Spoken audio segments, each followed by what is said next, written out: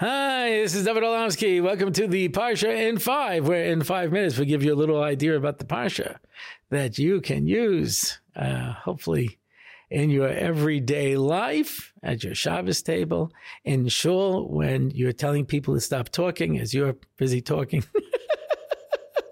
Why is it the people who are always talking are the ones who are shushing everyone? But anyway, Parshas Beshalach. So, the concept of Parsha Beshalach, I'm going to say, is like this. Yeah. Parshas Bo is what? That's where we agree to marry God. Yeah. Where we say, Zacharti lach chesed nurayich, ahavas klula sayich, the love of the Kala. Lechtech acharai b'midbar, eretz lo zeruah.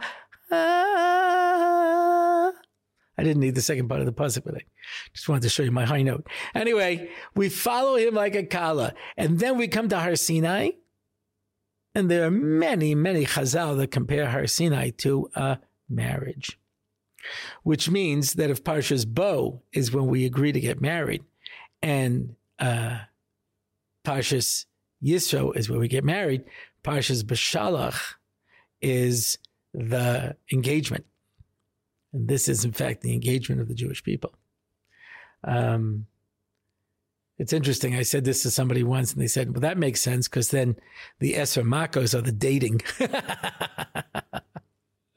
How appropriate. In any event, what is there that comes with the engagement? What do we have to accomplish between the Kiddushin and the Nesuin, that process that has to be learned? What has to be accomplished is to trust the person that you're going to marry, that I know I can depend on them.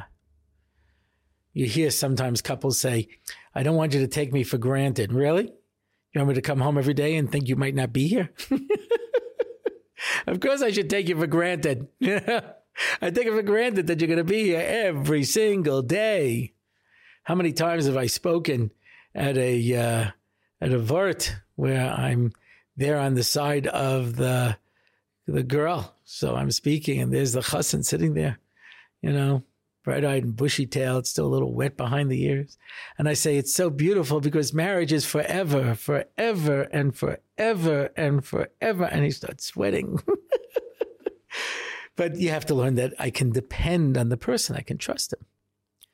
And that's why everything that goes on here comes down to trust. Moshe Rabbeinu says, let's go backwards now and put ourselves against the sea so we have no place to run away. And that way, when Paro comes, he'll think he's going to destroy us. And they said, Ein lanu ela divrei ben Amram. What are we going to do? Got to trust Moshe over here. Got to trust somebody. And they wander in the desert and they find water and it's bitter. And Moshe takes a bitter stick and puts it in and it becomes sweet, because they didn't realize that bitterness and sweetness is all coming from HaKadosh Baruch Hu. And then they said, we have no food to eat. And the next morning, food falls out of the sky. But you can't hold on to it. It melts. If you try, like Dasan and Aviram did, it becomes wormy and disgusting. You're going to wait every single day to see whether or not you get your food. And otherwise, you're in the desert, millions of people with nothing to eat, and hope for the best. The Chavetz Chaim had a little makolet, little grocery store. He only kept it open each day so that he had enough money for that day. There's a pizza store in Bayit Vegan called Trevi's Pizza. I don't know if this is still true. I know years ago it was true because I heard it from some of his customers that he only opened in the afternoon. In the morning he learned. And he cheshboned how many pizza boxes he needed to make, because that's how many pizzas he had to sell to cover his expenses and have enough money for that day. And he would make that many pizza boxes, and after he sold it, he would close the store and go back to the Beis Medrash.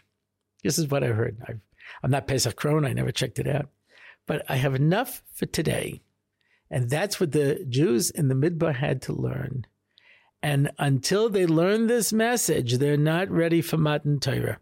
And that's why at the very end, after the whole story with the water, where Moshe has to use his mata to break the rock and get the water,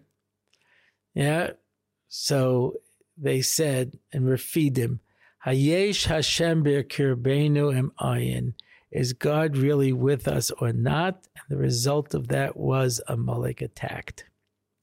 And anytime we're not sure if God is there, he will provide us with an opportunity to remember that he's there. Otherwise, you cannot become the Jewish people without that basic bitachon, that trust that HaKadosh Baruch Hu is always with us. As the poem of the little girl in Auschwitz that was found said, I believe in the sun even when I don't see it shining, and I believe in God even when I can't see his goodness. We should prepare ourselves for Matan Torah by building on our bitachon in Mirza Hashem. Everyone should have a good Shabbos.